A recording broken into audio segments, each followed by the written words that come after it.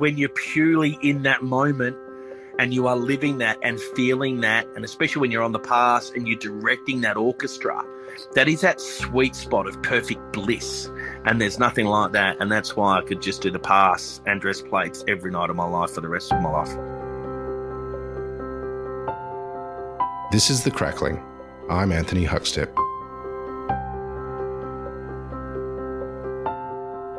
Some chefs recognise that the link to great produce and quality butchering enables them to create the very best eating experiences. For Scott Pickett, the chance to create his own butchery to supply his restaurants was too much to resist as his restaurant group grew. What impact does the ability to break down whole animals and share the fruits of them with different venues in a group? Well, Scott, you've been taking on a lot of new restaurants at a time when a lot of restaurants have been struggling. What's it been like in the last year and a half, taking on some really iconic venues and opening some new venues as well? It's been an absolute roller coaster, to be honest with you, Huck. It's probably, if we start with Long Grain, that was something that I've always loved Long Grain. It's a great space. It's a great restaurant, a great brand, great people, great food. It's truly iconic. And I suppose, when I heard about that first and foremost, that I just didn't want Melbourne to lose an institution and an icon. So, I gave John a call, John Van Handel. We went for a couple of walks around the Tan, met for a coffee at Matilda.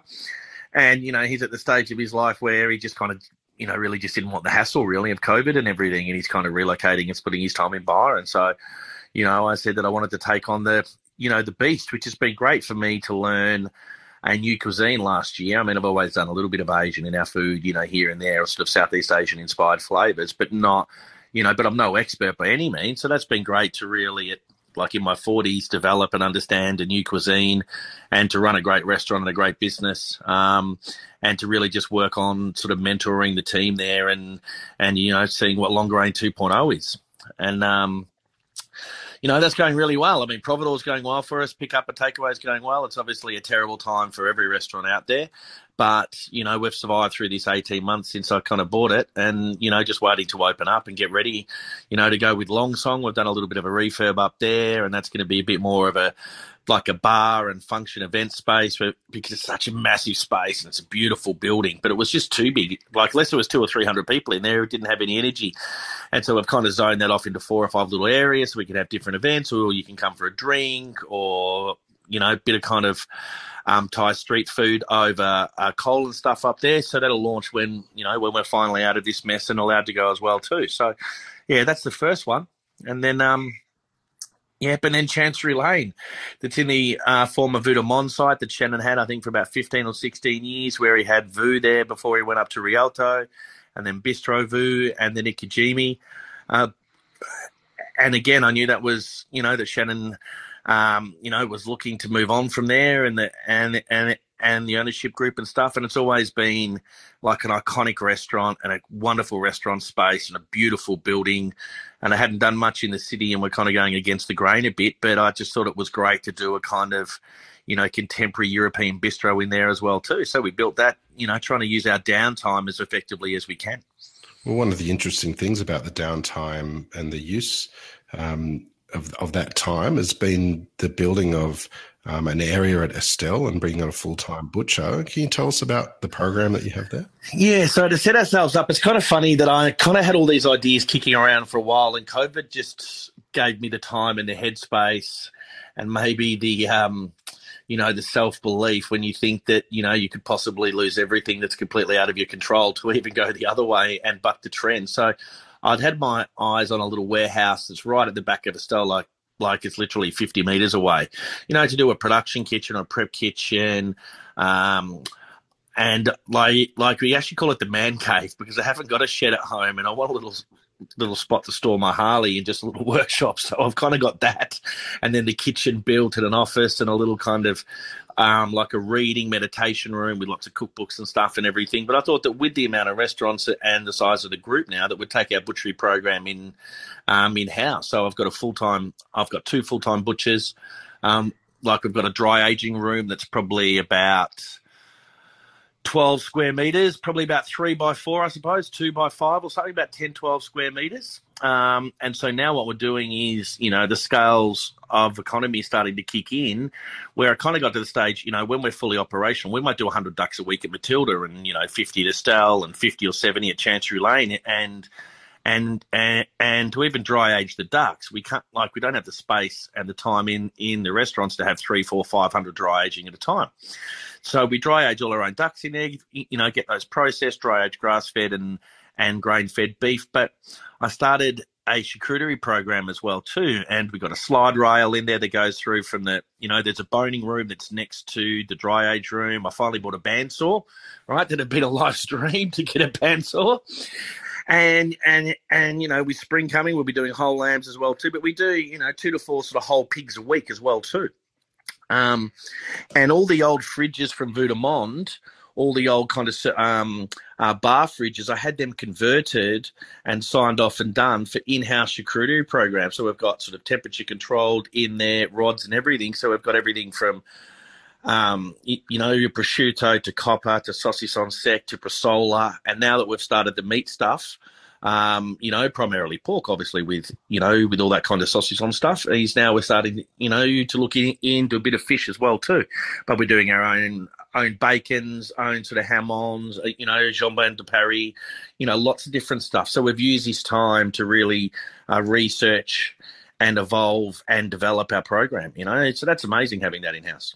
So when you get the whole pigs in, how do you break it down and use what are you using the different sections for?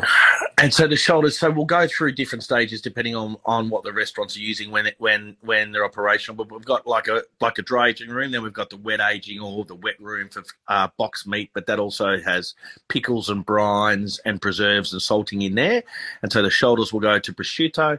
The loins will leave kind of whole, but then cut them through the bandsaw so that, the full racks are still on the bone, and they'll dry age for, 2, 3, 4 weeks before we send them to the restaurant.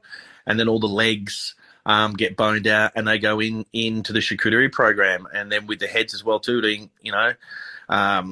different types of pressed terrines, pig's heads terrines, ears. So we'll process the whole pork and really do the whole nose to tail, and then we'll allocate sort of certain sections and cuts, either for the dry age program, for the restaurants, for the charcuterie, for pork mince, for stuff that goes to long grain. I mean, one of the great things now is we've got different restaurants that have different styles of food and different cooking techniques.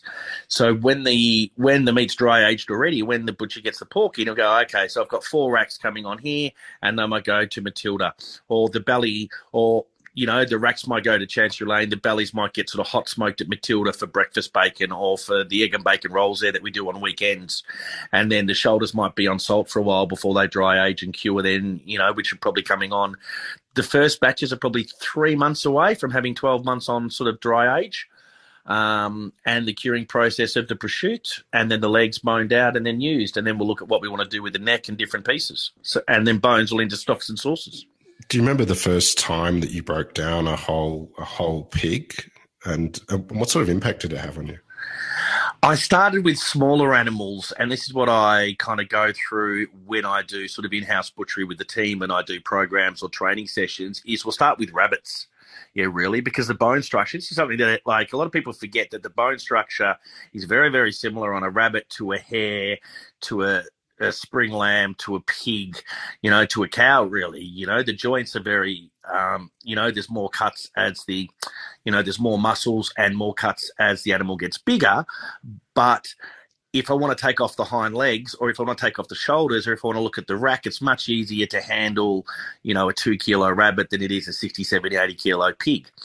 And so I started like with rabbits and was trained through that. And then I did a huge amount of sort of full, of whole animal butchery when I was in London at the Square. I'd do 30, 40, 50 hares a week, and then sort of spring lamb as well too. And then when I got back to Australia, we do a lot more, lamb, pork,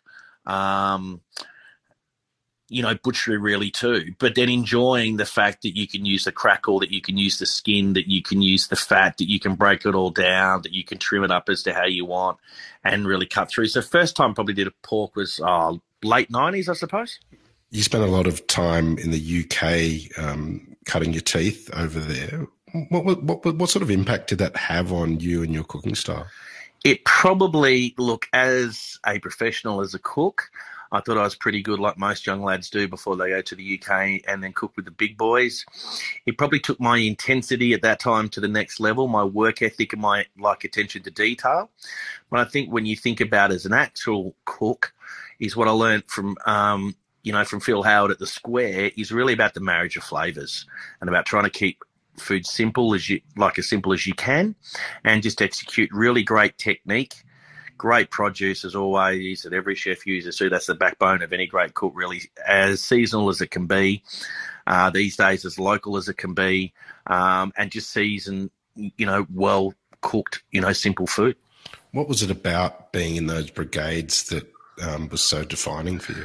I think the pressure and the intensity and the striving for perfection daily. In those days, the Square was doing 80 for lunch and 120 for dinner. It's not a 30 or 40 seater, it's not a 30 or 40 seater 2-star that's pushing for 3. It was a great business. It was a great restaurant, but you fucking worked hard too. And it didn't matter. It's the only kitchen I've ever been in my life. It didn't matter how hard you worked and how much you pushed, doing 15, 16, 17-hour days, you were still completely empty, the next day, because you just can't prep for 200 covers every day on the hot larder or on the veg or on the fish and be boxed for the next day. So it really taught me how to work on my time and how to multitask and how to bail myself out of the shit every day, which kind of helped in the early days of Estelle when there was only 3 in the kitchen, You mentioned that your time in Phil Howard also allowed you to understand the balance of flavours. Are there any dishes from that time that you can tell us about? Look, one of the best things about there, if we think about, game birds or meat and that kind of stuff, is Phil liked to use different cuts, and he liked to use the whole animal where we could, or 2 or 3 or 4 multiple cuts. So we might get Iberico pork from Spain. It's a beautiful that's a beautiful free-range pig, and then we might cure the bacon and then use that sort of like at a later date and do a rolled sort of torchon of the head, and then roast, the loin on the bone, and then, seam out the leg, and then, cook different cuts, different ways with different techniques. It wasn't all just in a pan. Some were poached, some were cooked sous vide, some were steamed, some were roasted, some were grilled, and so different cooking techniques for different cuts. And then do an acid of pork or an acid of lamb or something, or maybe hare or something, so you're using and really appreciating the whole animal itself. You mentioned you only had 3 people in the kitchen in the early days at Estelle. Take us back to that time. What were the challenges of getting that off the ground? Me, I suppose. I was pretty wild in those days, Huckers. I was, very hardcore. There was only a small brigade. We really pushed the limits with our sort of multi-course tasting menus, a tiny, tiny kitchen. I was drinking and partying pretty hard in those days as well too. So it was one of those baptism of fires of your first restaurant. Where you just want everything to be perfect, but you don't have the budget. You can't afford plates, you can't afford trays, you can't afford stuff that you need. And then over time, as you build up the cash flow and the business itself, you can reinvest and kind of get to, where we are now with 7 venues, plus the Conti coming on down the coast later on in the year. So, when we started, there was 5 full-time staff in the group. Now, even though we're in lockdown on and off, in between normal operations now will be, we're about between 250 and 300. And then by Christmas with the Conti, we'll be at about 500, So it's crazy that in 10 years you've gone from 5 to 500 staff and just like accepting how my role changes as well too, Was that ever your plan to have so many venues and so many staff? Never. Never. I wish I had a 2, 3, 5 year, 10-year plan. It just, look, I'm a man that's obsessive like, most good cooks, and sometimes you just can't say no. And as much as I love food, I love being in the kitchen, I also love the challenge of running a restaurant or having an idea really primarily, or a dream. And this is what I put it down to. I kind of get bored very easily. So like I get the restaurant set up in 12, 18 months, then I'll leave it to the boys and I'll, touch base at Matilda, I'll do 1 or 2 services a week there now, but I'll spend the mornings, in Estelle because that's where my office is, and I'm around the corner, and I'll share my dinner service times. I still do 6 dinner services a week when we're going. And I like to, run the business in the business during the day, and I just don't do prep anymore. But then I enjoy the service, and then I'll work on the new dishes. I'll do the pass, or just go cook a section for the night, or just dress plates, or have that fun, that fun time when I've got good cooks around me that are running it day to day, and then I can just slot in.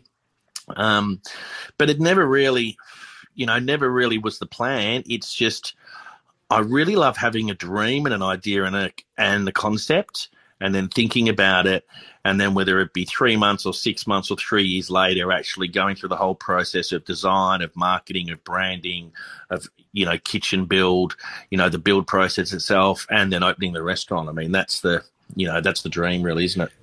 Has this changing of your role, and the time away from the kitchen, has it changed the way that you use produce and cook? I have a clearer mind now in some respects too, because I'm not caught up in the daily grind of what things are. So when I do, I'll still get to the kitchen, probably 3, 4 o'clock in the afternoon and be there till 10 or 11. So I'm still doing 40 hours a week at night times in the kitchen, but when we open a venue like Chancery Lane, I'll be in there the whole time. Normally when same as when we open the Conti down at Sorrento, I'll be there for the first 3 months in the kitchen with the team, pushing on and making sure it's right. And then when it's settled, then I'll manage the business a bit more and then kind of slot in and out of services. But it gives me a clearer mind to walk in and see things that the guys that are in the daily grind don't always see, or to have an outside perspective and an overall view on whether the food is where it needs to be, whether we can improve it, but also what the customer's experience is, walking the customer's path, whether it be through the front door, through the tables, trying to think about what they are so that I'm not just solely focused on the kitchen, and I'm letting the younger team, they have fresh ideas and great ideas and different things, let them, find their path as well too.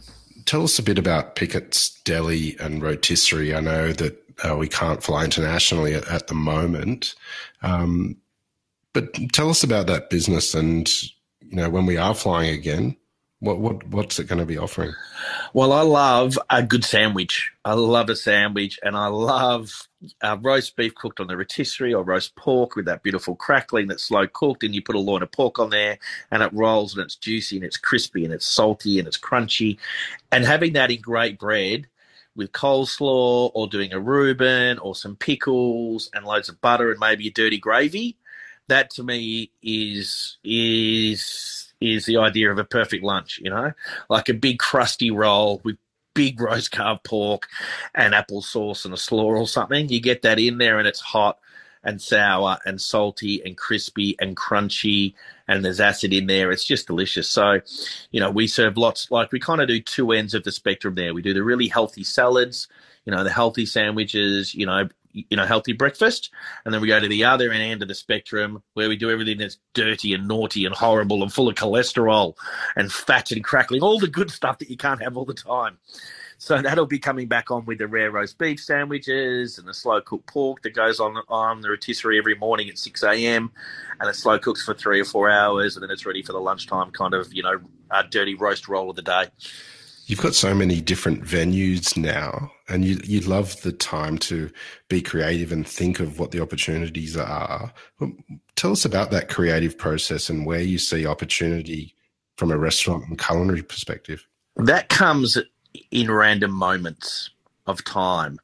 The difficulty I have these days is switching from the left to the right or the right to the left, where you're thinking about numbers or business or operations or paying the bills or getting through COVID, all that kind of stuff, and then flipping to the other side where you've got a clear mind to be creative. And it's something that when I first took over the point back in 03, 04, and I was 27, 28, that was probably the hardest time to be creative, because I'd always cooked other people's food.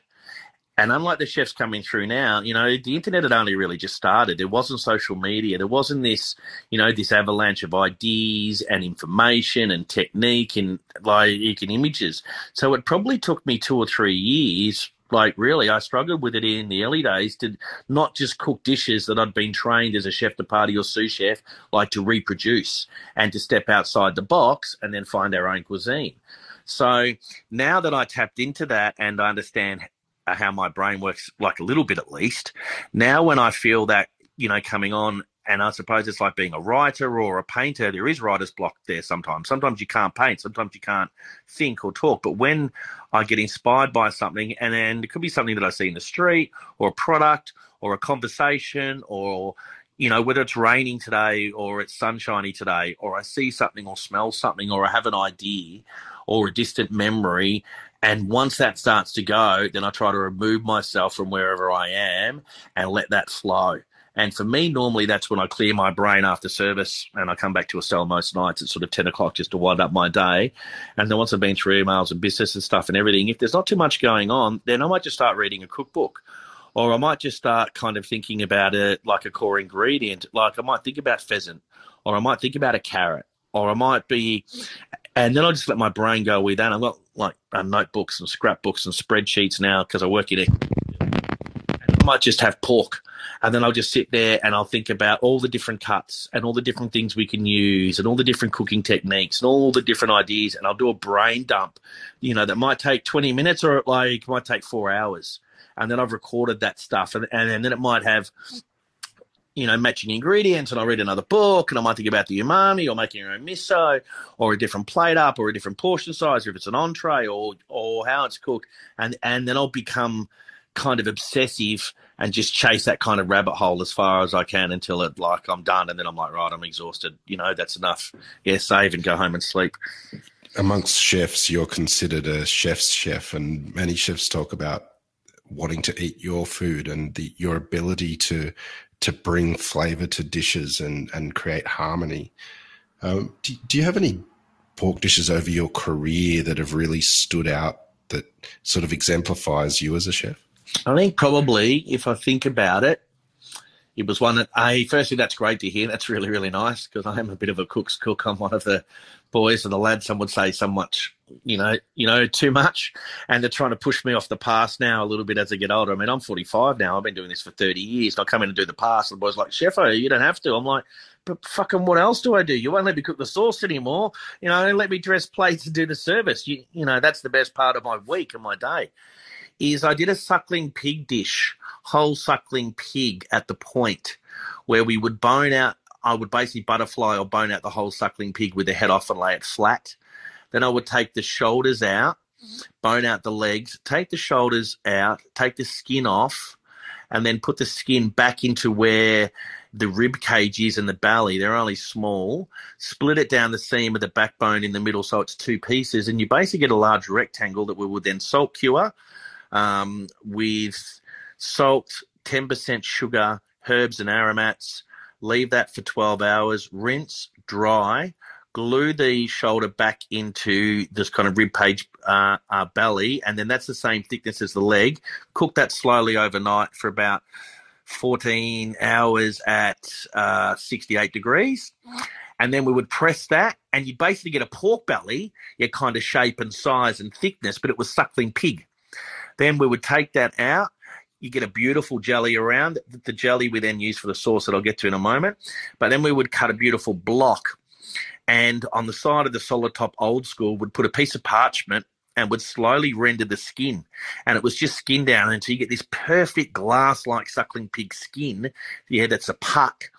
And we would keep the jelly and all the cooking liquor, do that with a reduced pork jus with lots of cider and apple juice, do it like in the spoomer, so it was like a whitey spoomer of pork and apple with a little celeriac apple salad, some nettle puree, and then a pork jus.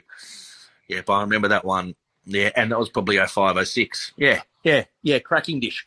It's pretty well documented the changes that you've implemented in your personal life to deal with mental health and alcoholism. What sort of impact has that change had on you, though, in your cooking? I think, look, in my cooking, I probably can't tell you too much. I don't see it like that. But I would think that for me personally, as a person, as a cook and as a chef, I'm probably a little bit calmer. But if someone said to me at 35, and that's, coming down maybe one rung or two, maybe 12, depends on the mood and the service, obviously, Huck. But if someone said to me, like I was a functioning alcoholic, I didn't drink during the day, but I'd partied 3, 4, 5, 6, 7 nights a week since I was 16 till 35, pretty much. And that was just the norm. That was accepted in the 90s, was accepted in the early 2000s. And I was kind of regarded and revered for being, one of the hardest working guys that kind of burnt the candle both ends. And I thought I was fine. And then at 35, if someone could say to me, do you know what?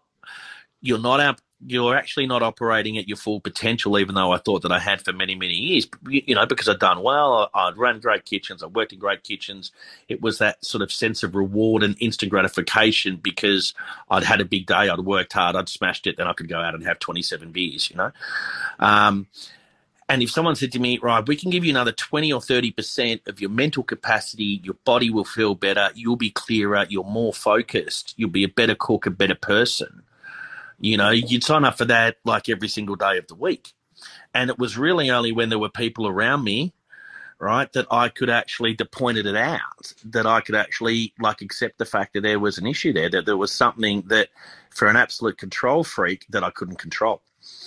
And so that's when I was like, well, actually, I think I need to fucking go and do something about this before it cost me my marriage and my restaurant and my life. And I didn't want to be another one of those guys. And so lots of guys come through that didn't actually fulfill their potential because of, drug or alcohol abuse or because of the toll that the industry really takes on people. Well, the transformation has been remarkable in the sense of just the sheer volume of quality establishments that are very well recognised and your ability to maintain those standards. The industry's changed quite a lot, though. What sort of advice do you have for young chefs these days? Because the chefing world's different to the one you grew up in. Yeah. You're very different. Our business model, laws and regulations, understanding, the expectation of the business owner and how things are. I always think back to when I was a young cook and I was 15, 16, 17, 18, and you look at the old man and he doesn't want to change and this is how it is and he knows best. And I'm like, I never wanted to become a dinosaur. And I didn't want us as a business and with our food and with our mentality and with our culture, to be trapped in a period of intensity that I was in, because I look back on it now and I think there are going to be people in 10, 20, 30 years that probably are all already saying it, that will look at chefs from the 80s and 90s and think that we were the coal miners of the 20s and 30s and 40s in the north of England. They're like, why the fuck did you do that? Like, why would anybody do that? Like, why would you work that hours? Why would you do that body? But that was that was just the time. That was how it was. So what we now try to look for is how we can have a work-life balance, on how there's nothing wrong with, the team doing 40 hours or 38 hours for the juniors and stuff, and 45 to 50 for the senior guys. Me not feeling guilty about that. The chefs that are in my generation don't feel guilty about taking a night off. Like, there were guys in 90s, or even before that, or even Donovan Cook when I came back in 02, 03, you just didn't miss a dinner service in your restaurant. Yeah, Phil Howard didn't miss a service, like at Bacchus in 93, 94, 95. Yeah, like Philippe Michel just would not miss a service because that was just ingrained in them. That is how it was. You were there every lunch, every dinner, you were just there. Done. Now the whole transformation is that, yeah, chefs, and that's allowed me to do what I do now as well too, like without really being frowned upon, is that chefs don't have to be in their kitchen all the time, and they're not expected it to, with multi-venues. But what they are expected to do is ensure that the consistency and the passion and the love and the training for their staff is still there. And then that gives you a freedom for me to work on other projects or have a different insight into what we do and to break the shackles and to grow and evolve. And so, look, I think the one piece of advice for like a young chef would be is to not put too much pressure on yourself as to what your path is going to be, because it'll work itself over time. But work for good people and surround yourself with good people. And if that's in a fine dining restaurant, that's fine. If that's in a cafe, that's at a golf club, that's in a, sporting club or anywhere, right? Like an Italian pizza restaurant, like it doesn't matter. But just try your best every day and try to be the best version of yourself that you can be. What is it that you love about what you do? Honestly, yep, I love the adrenaline. I'm an adrenaline junkie like most guys, you know what I mean? Whether that be through riding fast bikes, driving fast cars, dirt bikes, the adrenaline of a certain, in the early days, younger days, drugs and alcohol, that kind of, living on the edge and pushing things to the limit, is that adrenaline of a service and watching a team of chefs actually perform when they're pushing to their limit, and you're just like, fuck, that piece of beef's cooked perfectly. That's glazed. And it's not just one or two plates, but it's hundreds of plates a night, and you're in that rhythm. There is nothing else. Well, there's a couple of things in life that I probably can't discuss, but there's not much else that actually, when you're purely in that moment and you are living that and feeling that, and especially when you're on the pass and you're directing that orchestra and seeing that is that sweet spot of perfect bliss. And there's nothing like that. And that's why I could just do the pass and dress plates every night of my life for the rest of my life. Well, that's pretty amazing, Scott. And what you've built there, especially with the butchery, what sort of impact do you think that's going to have on the way that your restaurants operate when you do open up again? Well, now we've always bought great meat and the best we can, but now we can access, smaller producers, buy by the pallet, sort of larger stuff, like we can handle it, we can take it all in-house, right? So there's a cost saving obviously there, right? Which is great because we could pass that on to the customer as well too, or we can offset it through our food cost, so that, we might be able to sell the lobster cheaper or the caviar or different things as well too. But what is also great is it's great for training the young cooks, that come through, because part of that, we've got this internal apprenticeship program that we've kind of, just getting off the ground, is the guys can now come to us and girls and go, okay, well, I might spend 6 months at Longrain and 6 months at Matilda, and I might learn Thai food, then I might learn over fire. And I've got a young apprentice that's probably almost at his 6 months mark now out in the prep kitchen that spends time with the butcher one day a week actually looking at whole animal butchery, right? And then understanding functions and events and then processes like that, and then understands dry aging and it makes charcuterie. And then he goes to charcoal to Chancery Lane, and he cooks kind of, Rob Cabord's kind of European bistro food.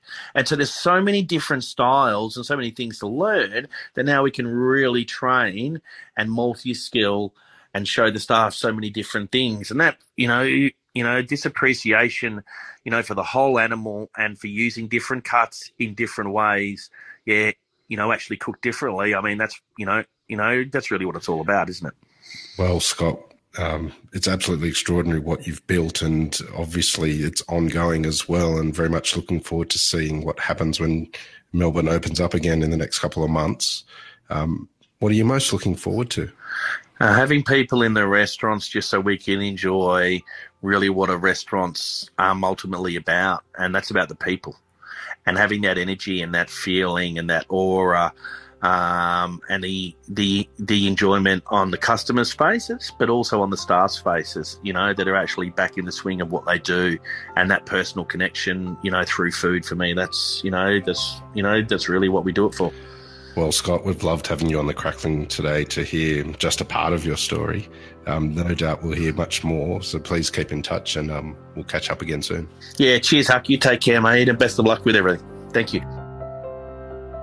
This is The Crackling, a Deep in the Weeds production in partnership with Porkstars. I'm Anthony Huckstep. Stay tuned as we catch up with some of Australia's best chefs and pork producers to discover what makes Australian pork so special.